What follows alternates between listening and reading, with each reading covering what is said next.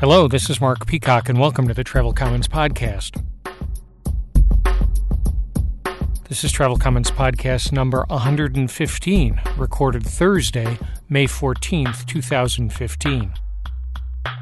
This is the podcast giving the voice of the traveler. It's more about the journey than the destination. Just one topic on this edition of the Travel Commons Podcast, looking back over 10 years of Travel Commons.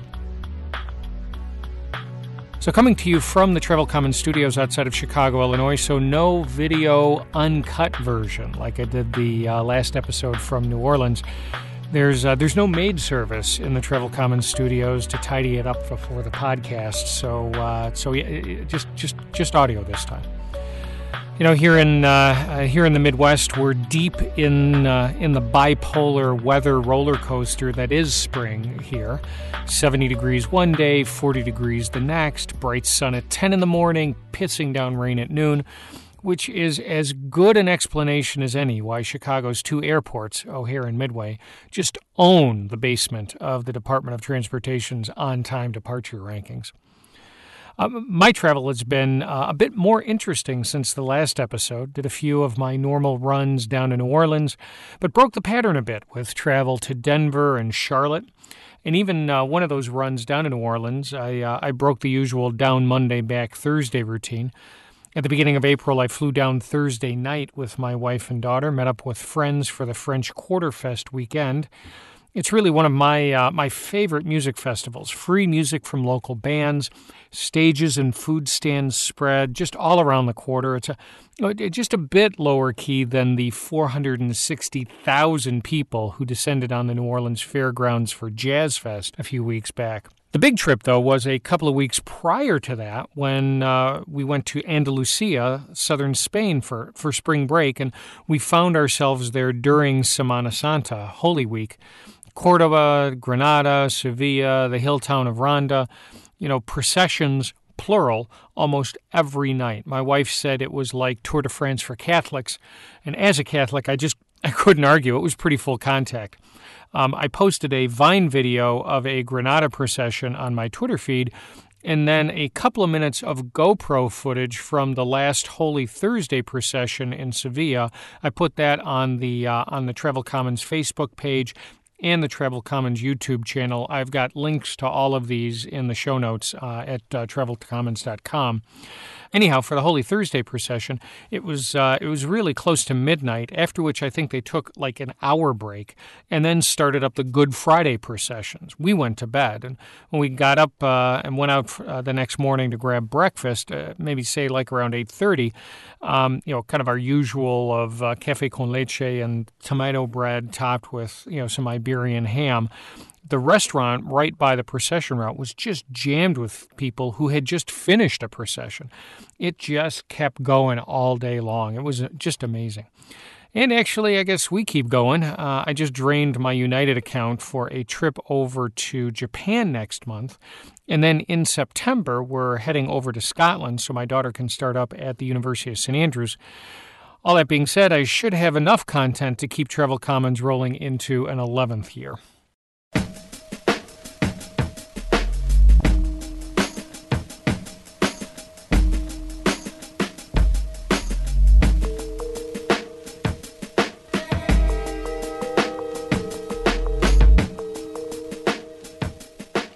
Following up, hey, before we get into the meat of things here, into the core, just a quick pointer to let everyone know that Travel Commons is available on the Stitcher Radio smartphone app, as well as on SoundCloud.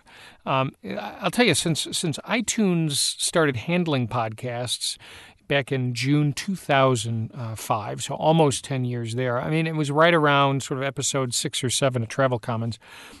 So ever since they started handling it, it just dominated the Travel Commons download stats, up and over 75%.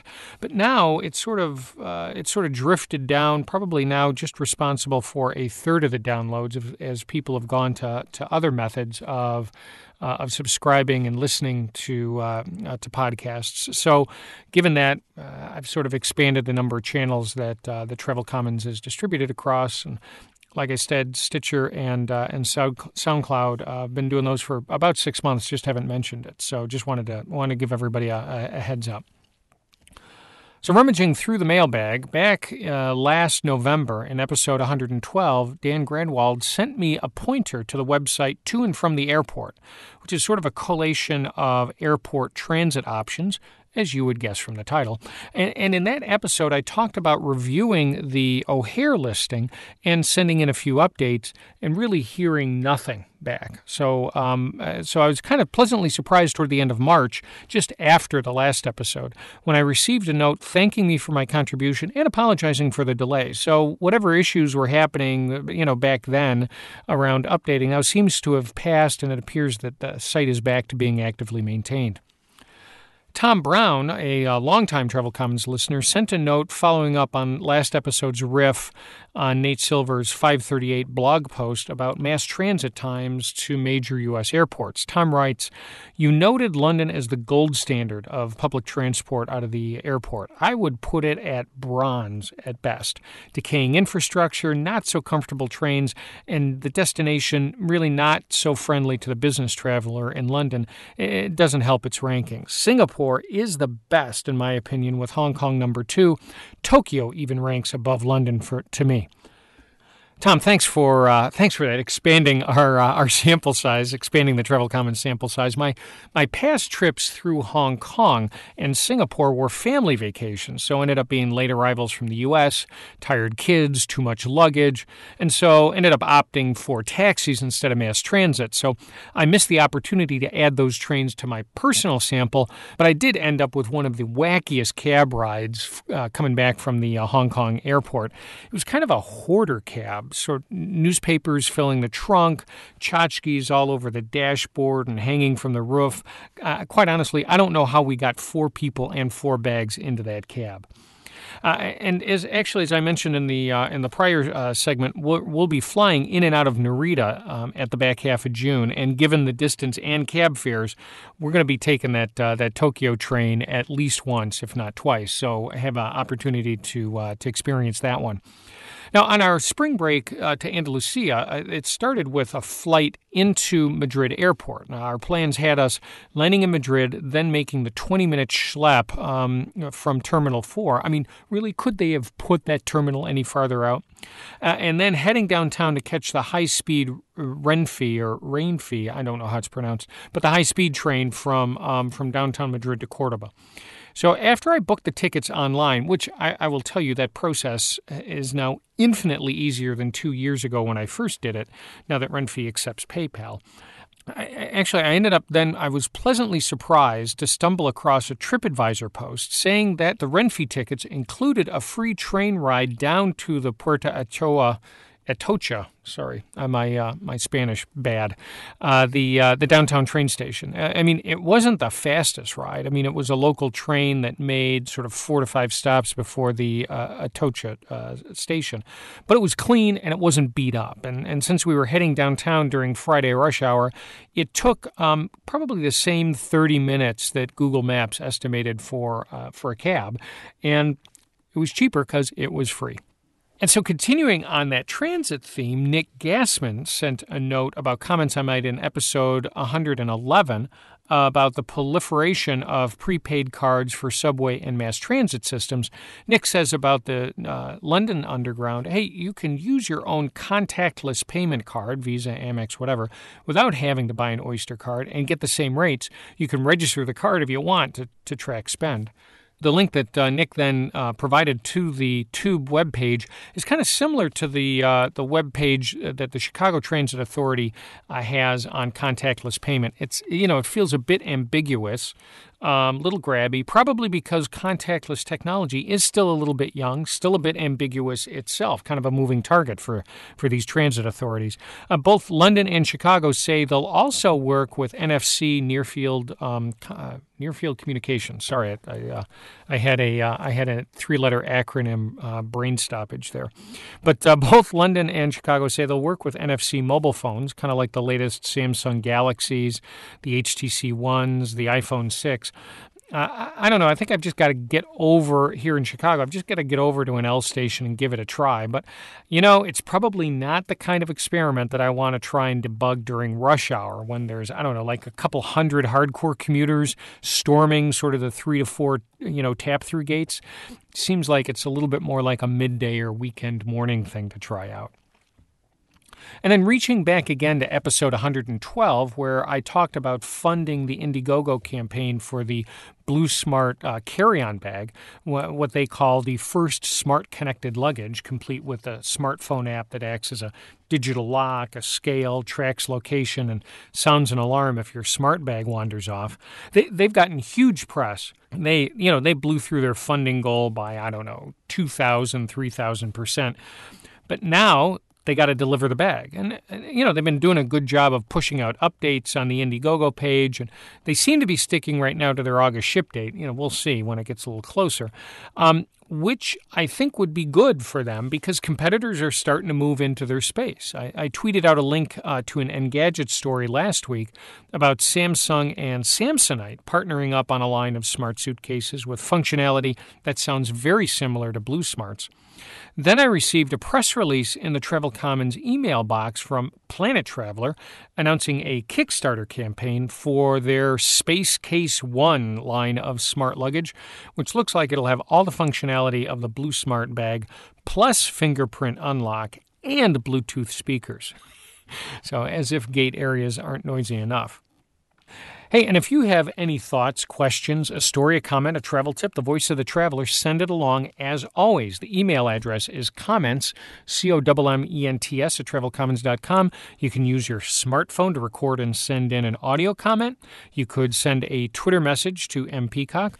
You can post your thoughts on the Travel Commons Facebook page, or you can always go old school and post your thoughts on the website at travelcommons.com.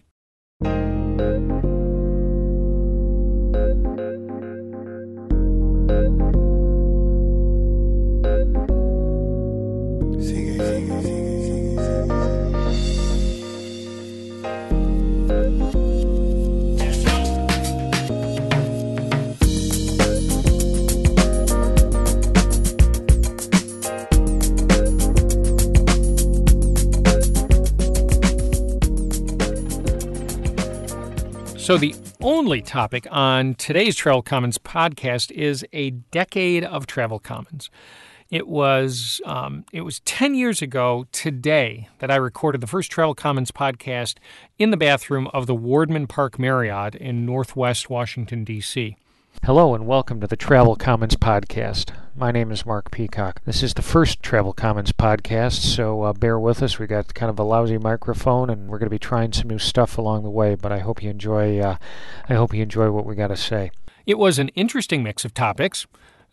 TSA problems in O'Hare, LaGuardia, and Washington National or Reagan National. Kind of the first of many TSA rants over the years. I talked about the first sighting of a puffer security screen machine. Don't know if you ever walked through one, but we also talked about their multi-million-dollar demise in an episode some years later. And then the final topic, Hungarian roadside prostitutes. Not a topic that I think I've revisited. And it was the first in a long line of what one listener referred to as a pottycast, using the tile of hotel bathrooms as a poor man's reverb chamber. From the bathroom of the Wardman Park Marriott. Coming to you from the bathroom of the Camelback Inn. From the bathroom of the LAX Westin. The Mystic Marriott Hotel and Spa in lovely scenic Groton, Connecticut. No hotel bathroom for this podcast. I've been in town all week. From the bathroom of the Residence Inn on Tudor Wharf in Charlestown. From the bathroom, or is it the WC or the toilette, of the Novotel in downtown Geneva, Switzerland. Budapest, Hungary. From the mobile studio in suburban Chicago. Actually, the 95 Chevy Blazer that's my airport car. bathroom of the Orchard Hotel in San Francisco, bathroom of the Marriott Courtyard in Oldsmar, Florida, the Civic Center Marriott in Durham, North Carolina, in the bathroom of the Stamford, Connecticut Marriott, from the Marriott Courtyard in East Memphis, Doubletree Club in Santa Ana, California, from the Marriott in Memphis, Tennessee, from the bathroom of the Oldsmar, Florida Courtyard, bathroom of the Philadelphia Marriott, coming to you from the bathroom of the Bellagio Hotel and Casino in Las Vegas, supposed to be coming to you from the bathroom of the Embassy Suites in Philadelphia, the Marriott Courtyard in Irvine, California, from the quite nice Laguna Hills Marriott in Dana Point, California, the Orlando, Florida Downtown Marriott, the San Mateo, California Marriott, from the Huntington Beach Hilton Resort, from the Newport Beach Marriott, the San Francisco Airport Marriott Courtyard in Northwest Houston, Renaissance Madison Hotel in downtown Seattle, Rancho Las Palmas Resort and Spa, Marriott Courtyard in San Francisco's Soma District, Marriott Courtyard in Chapel Hill, North Carolina, Gaithersburg, Maryland Marriott, from the Newark Liberty Airport Marriott, right smack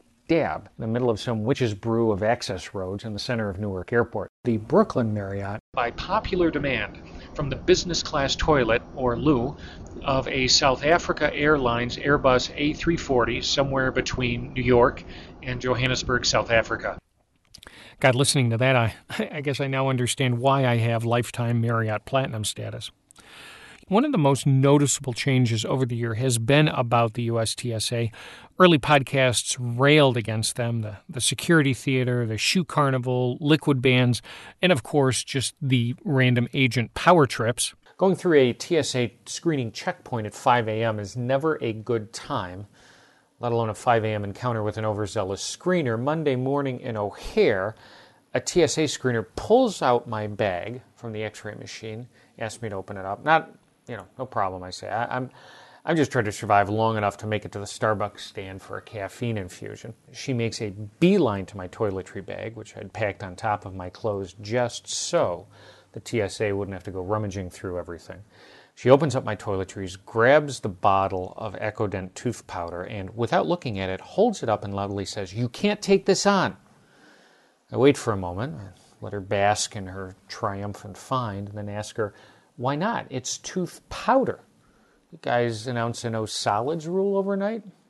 She turned the bottle around, finally looked at the label, and put it back. No apologies, no whoops, no my bad.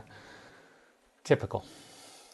But, with some much-needed customer service training and, more importantly, the introduction of PreCheck, the TSA isn't sort of my podcast piñata that it had been in the first sort of 4 to 5 years, especially compared to airport security in places like India and the Philippines. Now, of course, when you travel to a new country, there's always something that can trip you up. Now, I've traveled to India a number of times over the past 3 to 4 years, so I've gotten to know some of the eccentricities, like needing a physical printout of your itinerary to even get into an airport terminal, and sort of the separate men and women security lines because every passenger gets wanded and patted down after passing through the metal detector. I mean, I got to tell you that the Indian security, it makes TSA PreCheck seem like your morning walk has been momentarily interrupted by a couple of nice mall cops. But the Philippines were new to me. The thing that did catch me was the sign at the check-in desk Saturday morning saying portable umbrellas were prohibited in carry-ons. Wait, what? I've carried this bag on 3/4 of the way around the world, and now I have to check it because I got a 10-inch totes umbrella in the front pocket? Did the security guys watch too much Batman when they were growing up, and now they're having flashbacks to when the Penguin used a machine gun umbrella? Now, travel technology has been one constant through the Travel Commons decade. One of the New Year's travel resolutions that I posted on the Travel Commons site on the 1st of January was to unpack and repack my briefcase. 5 years ago, in February 2006, in episode number 33, I did a bit of an audio tour through my briefcase. 5 years later, some, and surprisingly only some, of the contents have changed, but the goal is still the same, optimizing the trade-off between weight and having everything I need. There's always that desire to have everything you could possibly need to make your briefcase into, the Road Warrior's version of Batman's utility belt, letting you amaze your traveling companions by pulling out just the right thing to solve any travel problem. Okay, so you're always prepared, but you're always trailing up the rear, either because you've got the heaviest bag or because the TSA is always pulling your bag for secondary screening because all that stuff makes them suspicious. And so back to that balancing act. What do I need all the time? And so it would be a pain to be without versus what can I buy or borrow for the 1 or 2 times I need it. I do think I've just about hit the limit on my electronic gadgets. On my trip to Phoenix this past week, I brought all my portable gadgets, my iPhone 4, my iPad 2, my Motorola Droid 2, my new Samsung Galaxy Tab 10.1 running Android 3.1. It's a cornucopia of numbers here. Well, anyhow, I brought them all because I needed to load our new mobile application for booth demos at the trade show. So along with my MacBook Air, my Motorola wireless Bluetooth headphones that I use for my morning workouts, and then my Jabra, Bluetooth mobile phone headset. I don't know. I just felt like I spent all my time charging devices. My power strip in my office was completely full all the time, as was the travel power strip and most of the outlets in my hotel room. I kind of felt like the gadget version of Mr. Creosote from Monty Python and the Meaning of Life. One more gadget, just a small wafer of a device, take down the whole power grid for Arizona. And while I've cycled through a number of phones, tablets, laptops, the Bose noise-canceling headphones remain the official headphones of the Travel Commons podcast. There's a bit of a cult in the airplane cabin around Bose. Looking around the first class cabin, and I had scored a rare first class upgrade on my way out Tuesday. In the first class cabin, at least a third of the passengers were wearing Bose cans. Indeed, it's not that rare to see guys wearing their Bose into the toilet. Now, I was behind one Bose-wearing guy in the toilet line a few weeks back, and after he went in and locked the door, I looked at the flight attendants and said, you may want to step back. I'm not sure if he wore those noise-canceling headphones in there for a reason. They looked at me for a moment and then just broke up laughing, which started again when the guy walked out of the toilet. He looked a little confused. Food has also been a common theme. Now, my first trip of 2012, was a big one, from Chicago to Beijing, just short of 14 hours each way on United's direct Chicago to Beijing flight.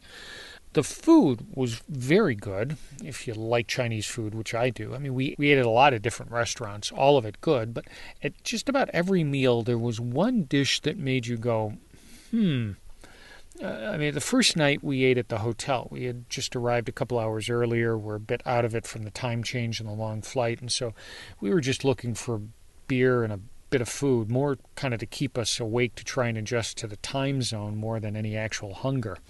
Now, the waitstaff didn't speak much English, but they did have a picture menu, so it kind of helped us, to do sort of the point-and-shoot method of ordering. We'll take one of those, and one of those, and one of those, and one of those, and 4 beers. So the waiter went away and then came back with a colleague, one who could speak a bit of English. "I'm sorry," she said, "but we're out of the pickled donkey meat appetizer you chose, but we can substitute the specially spiced donkey meat instead," and then walked off before we could say anything.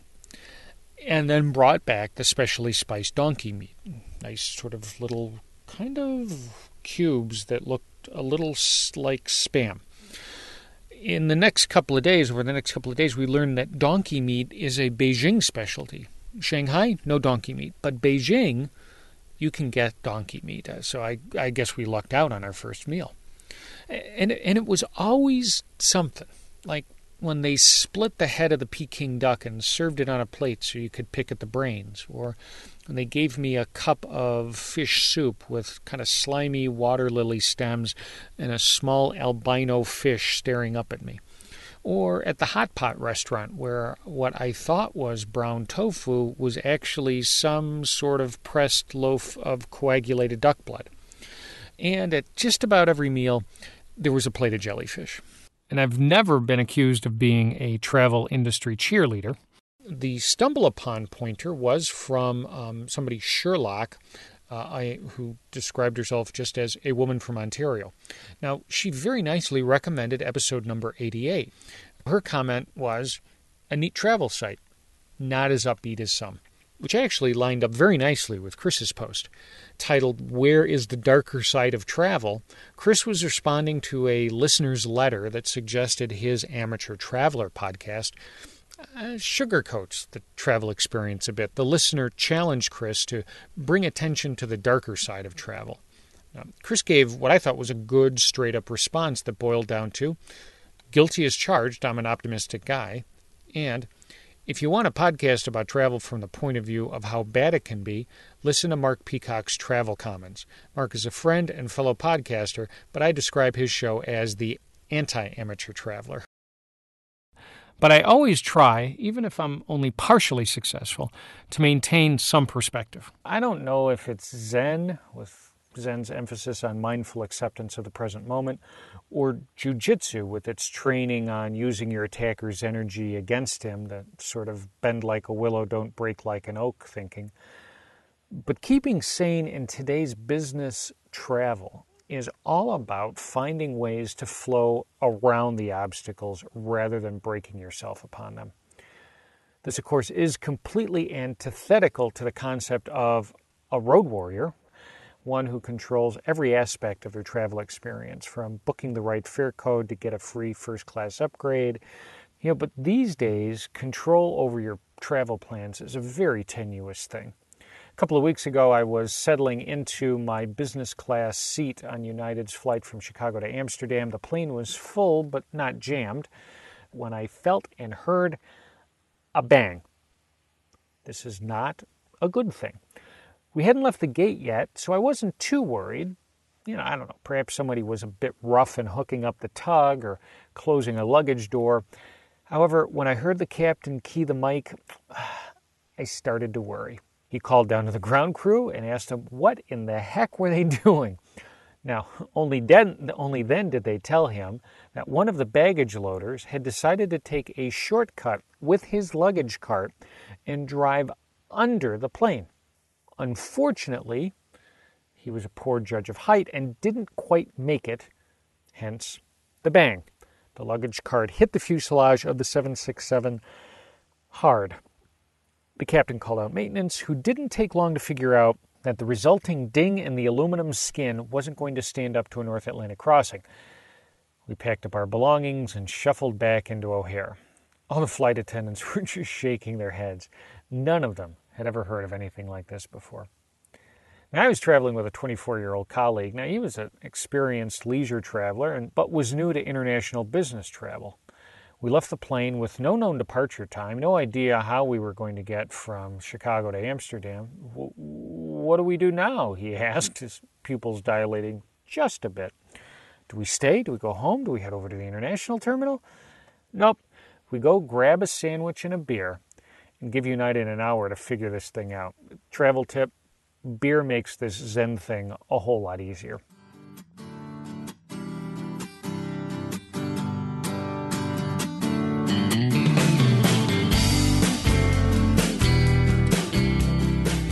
Okay, that's it. That's the end of Travel Commons podcast number 115. I hope you all enjoyed this little stroll down memory lane, and I hope you decide to stay subscribed. I've done 3 other anniversary episodes in the past. Episode number 27 was the best of 2005. That was the first year that we had Travel Commons. It was kind of a year-end review. Episode number 40 was the first year retrospective, so look back over the first 12 months of Travel Commons. And number 74 was a 4-year retrospective, and quite honestly, I think the best of all of them.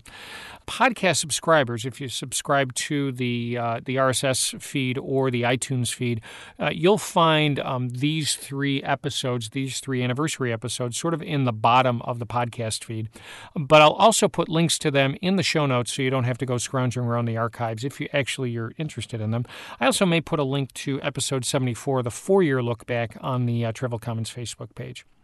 Hey, as always, check out the show notes for music links. Again, as I mentioned before, you can find us on iTunes, SoundCloud, Stitcher. And as always, if you have a story, thought, comment, gripe, the voice of the traveler, send them along. Text your audio file to comments, COMMENTS at travelcommons.com, to mpeacock on Twitter.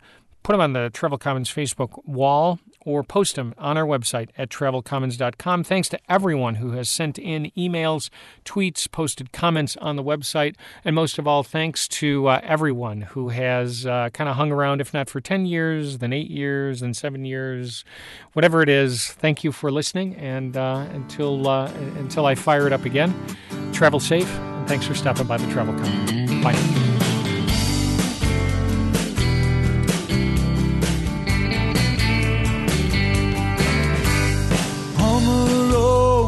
Life is hell, strange bed in a lonely motel. But one thing can ease my mind, the warm woman that I left behind. From California to Carolina, she calls me up and there's nothing finer. And when the tears start falling, crying into the phone, within my heart you'll find my pictures